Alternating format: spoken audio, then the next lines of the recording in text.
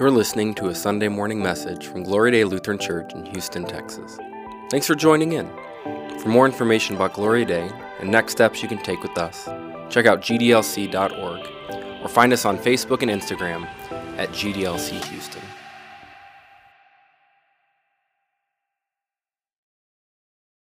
We are in our second week of Advent, and Advent is a time we prepare our hearts and minds for the birth of Christ, but also for his ultimate return, again, all power, glory, and might. And we're using a theme not only for the first 4 Sundays of Advent, but also in Christmas and even into Epiphany called Experiencing Joy.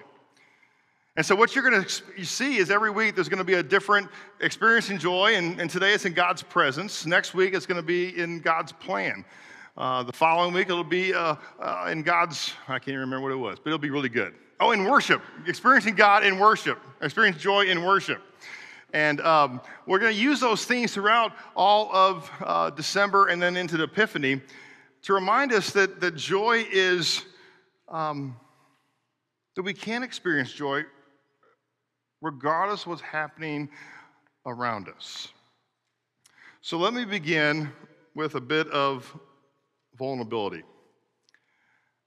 I would have to say that for the most part, my 25 years of pastoral ministry is one characterized by joy. I like to be seen as one who brings joy instead of sucking joy out of you. And if I do, don't tell me. There's a personal side that my poor family, my wife and my kids get to see the grumpy, grouchy, goofy husband and dad. But I try as much as I can to live my life to seek to maintain a joy-filled, optimistic, cup always half full, non-anxious presence in my pastoral leadership and my pastoral care in all 3 congregations that I have served, even through some pretty challenging and difficult situations. But I got to tell you, these last 2 years of political strife, of COVID shutdowns, of vaccine mandates, of wearing masks, of HIPAA violations, of riots, of violence in our streets, defunding the police, and all the intense emotions associated with it all. And then you throw in rising gas prices, supply chain issues, got that right, not to mention leading a congregation through it all. I didn't realize that my joy quotient has been severely challenged. I really didn't even see it until a couple weeks ago when I reacted in a very uncharacteristically way that I wasn't proud of. I had the privilege of traveling with some of our staff to a conference in Seattle, Washington. And let me just tell you something. Seattle is not Texas. I thought I had prepared myself emotionally for what I was going to experience, and I prepared myself for it. But after a long day of travel and all the craziness in the airport and then the flight, it hit me smack in the face at the very first restaurant we went to. And I had a pretty intense reaction to a culture that was not Texas.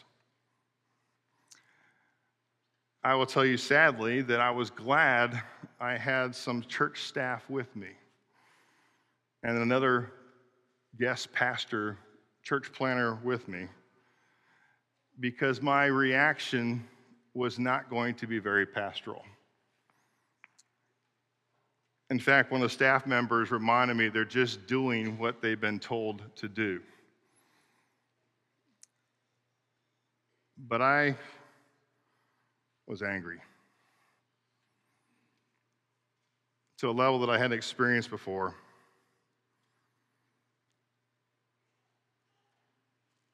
And so I took a very angry walk back to the hotel And I realized that not only was my reaction not normal, but it wasn't very godly. Now, I didn't grab the guy, smack the guy down, and face jail time, okay? Don't hear that, okay? So don't walk out of here saying that. But it was a wake-up call for me. It was a wake-up call that I was getting caught up in all this stuff, and I haven't navigated through like I thought I had. And so I had to have time for some self-examination and some confession to the Lord. And I realized I was finding myself more aggravated with stuff, less patient with people,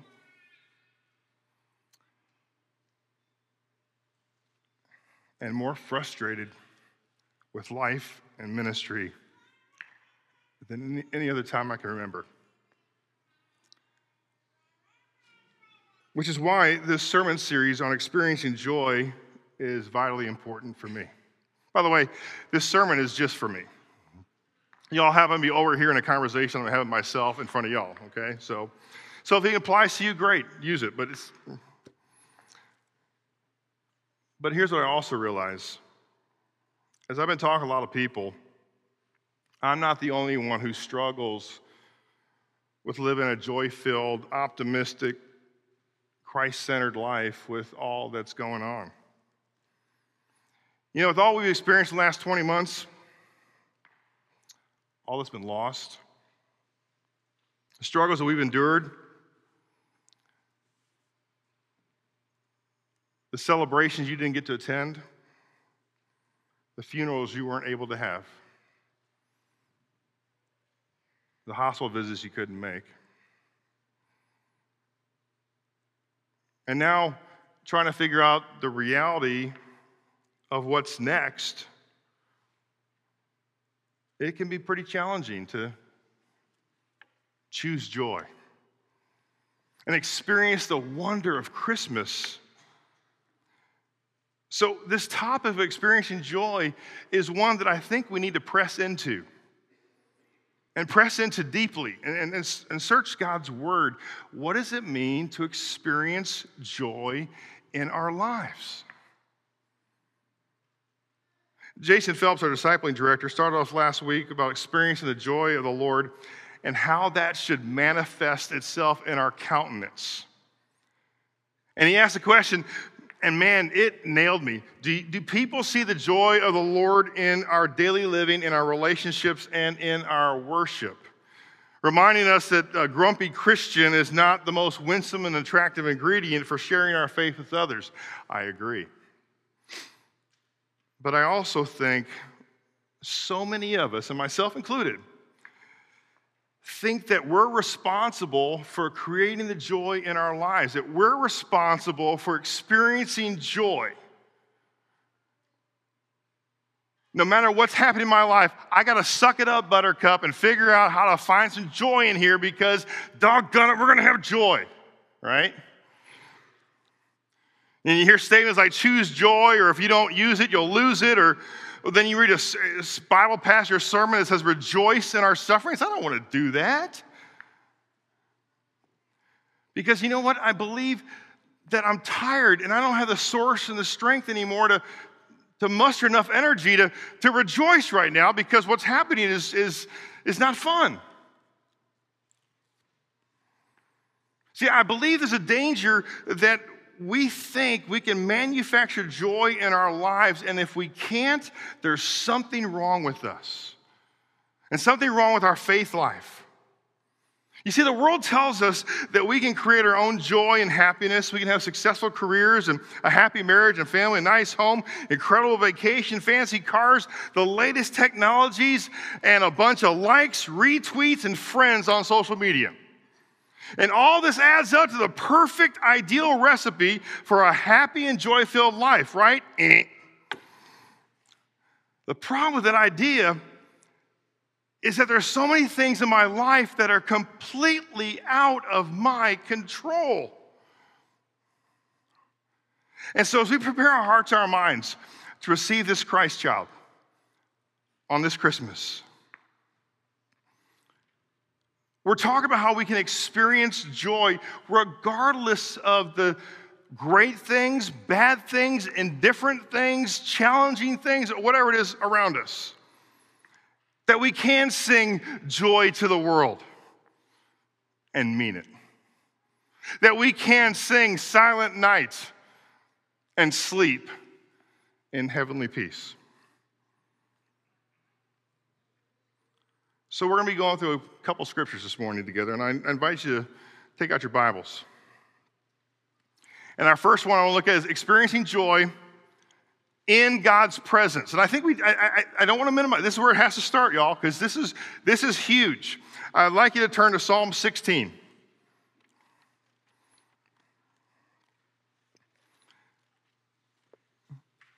Psalm 16. If you can't find it, it's just open your Bibles like the middle. You'll hit Psalms and go back to this 16th verse and verse 8.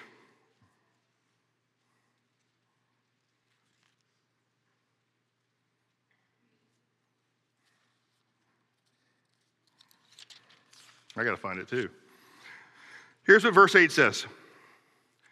I have set the Lord, how often? Always before me. Because he is where? He's in my right hand. Right next to me, the seat of honor. The seat of honor in my life. And because of that, I shall not be shaken.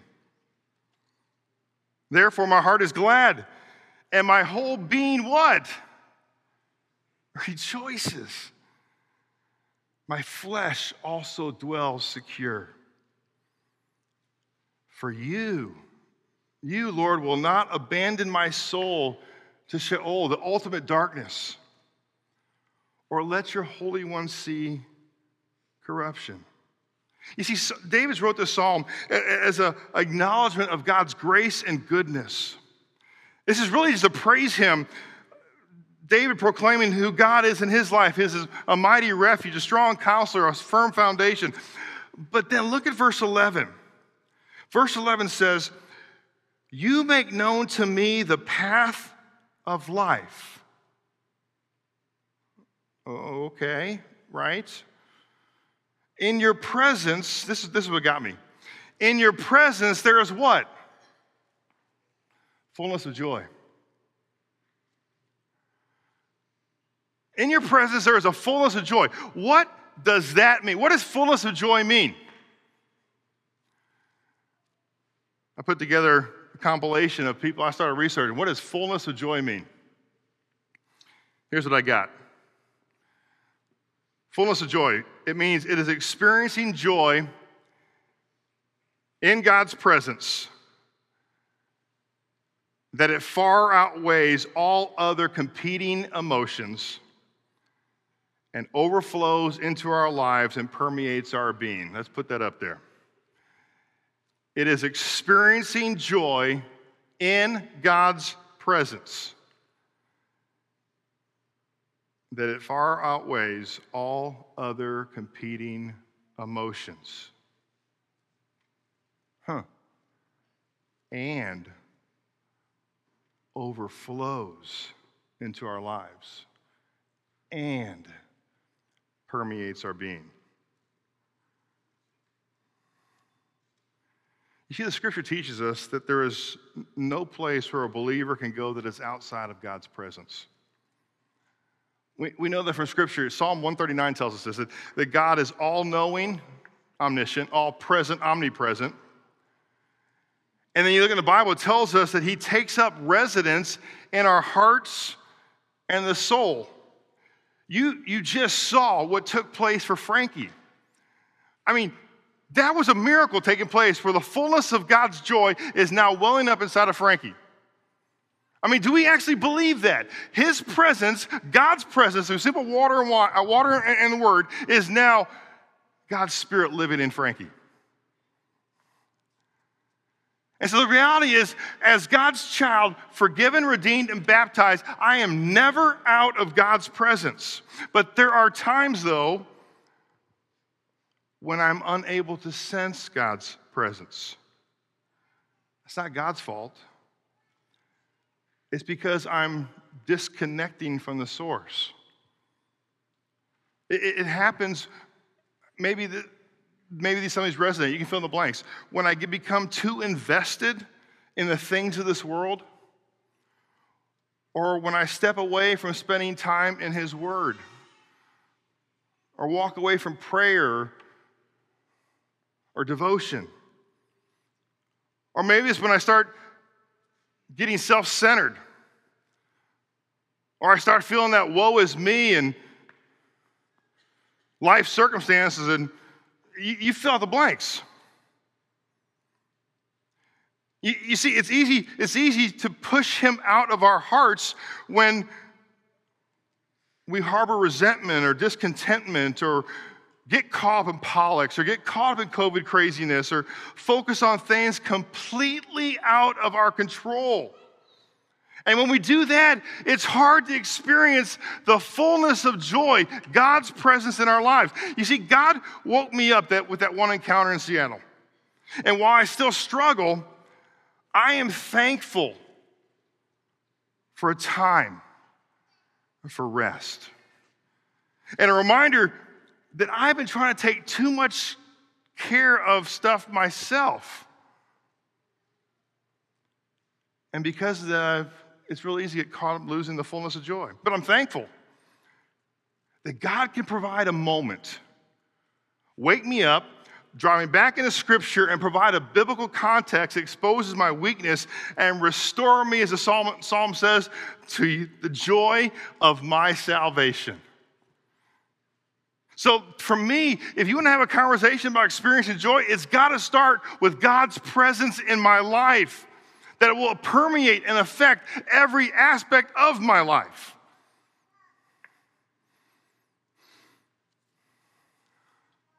I want you to turn to Luke chapter 1.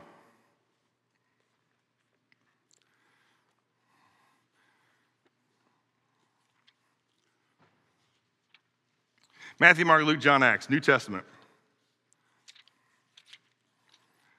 It's on page 856 if you're using the Bibles in front of you. This is a story, Luke chapter 1 and 2, of the story of the birth of Christ. And Luke chapter 1, beginning with verse 39, it's a story of Mary visiting her cousin Elizabeth. Elizabeth, who's pregnant with John the Baptist. Verse 39. In those days, Mary arose and went with haste into the hill country to a town in Judah. And she entered the house of Zechariah and greeted Elizabeth. And when Elizabeth heard the greeting of Mary, the baby leaped in her womb.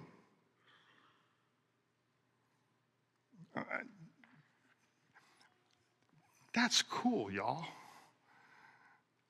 The presence of God in utero, in Mary, has an effect on John the Baptist, that he's doing like a joy jig inside of Elizabeth. And Elizabeth was filled with the Holy Spirit, and she exclaimed with a loud voice, "Blessed are you among women, Mary, and blessed is the fruit of your womb. And why is this granted to me, that the mother of our Lord should come to me? For behold, the sound of your greeting came to my ears. The baby in my womb leaped for joy."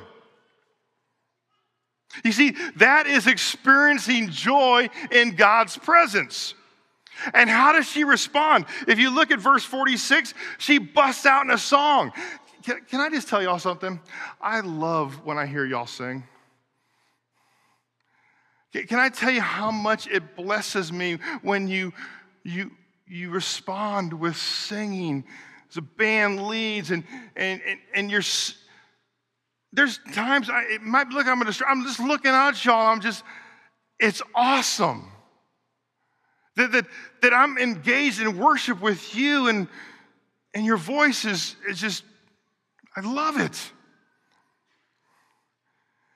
She breaks out in song and she says, it's actually called the Magnificat. It's a liturgical thing we use in a traditional service. Verse 46, and Mary said, My soul magnifies the Lord. In the presence of God, her response with having the fullness of joy is that I'm going to make large the Lord. I am going to glorify him. I am going to magnify him. My soul magnifies the Lord, and my spirit rejoices in God my Savior. For he has looked on the humble estate of his servant. For behold, from now on all generations will be called me blessed. For he who is mighty has done great things for me. Holy is his name. What is Mary saying? Does she not know her entire world has been rocked? Does she not know she was given this promise that she's going to be the mother of the Savior of the world? She's a virgin, and Joseph's not the dad. This is a culture that's governed by honor and shame, and she is saying, oh, my soul magnifies the Lord. My spirit rejoices in God, my Savior, regardless of what's going on in my life. My world is falling apart. I know I'm about to have a baby in a barn. She didn't know this yet, but I mean, wow.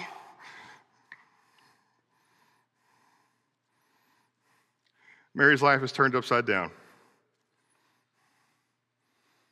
And her response is a fullness of joy response. And it just says, how can I magnify the Lord? Mighty is he who's done great things for me. Holy is his name. How would that change your life if that was your response? With whatever you see on TV, with whatever you struggle with in life, with whatever circumstance you're facing right now that is bigger than life itself, and that you know that the fullness of joy resides in you, and because of that, I am going to magnify the creator of the universe. You see, the Lord has come. We sing, O come, Emmanuel, God with us.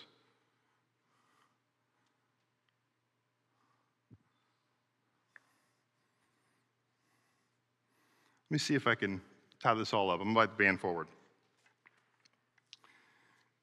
Turn to John 15. Just go one chapter over, John 15. Let me see if I can connect some dots for you. Put a nice Christmas bow on this. How about this? John 15, verse 11. Here Jesus is promising his disciples the Holy Spirit. Here Jesus is promising them that he's going to leave them. He's preparing them for his death. He's talking about he's the vine, they're the branches, and that they're going to produce fruit in him. But look what he says in verse 11. He says, these things I have spoken to you that my joy may be where? In you. And because of that your joy may be full.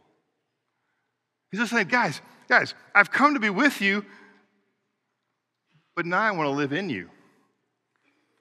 So you can experience the fullness of my joy.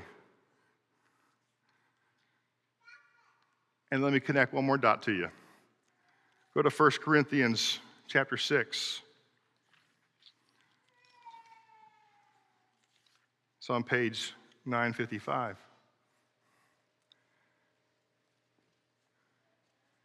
You remember the Old Testament sacrificial system? That God's presence was only in the temple. And God's presence was only in the Holy of Holies. And God's people only got to experience God's presence once a year at Yom Kippur on the Day of Atonement. The high priest would enter into the Holy of Holies to experience the Lord's presence, to ask for the forgiveness of the sins of all Israel. And you remember what happened when Jesus died? The temple curtain was torn in two. It was that temple curtain separating the holy place from the most holy place. And now that means we have direct access to the Father. That means we have direct access to the presence of the Lord every single day. Now look at verse 19 of 1 Corinthians 6. Do you not know that your body is a temple of the Holy Spirit within you, whom you have from God? You are not your own. You were bought with a price, so glorify God in your body. Man, experiencing joy is all about experiencing God in His presence. And it's having that fullness of joy that will permeate and impact and influence everything we think, say, and do, regardless of what's happening around us.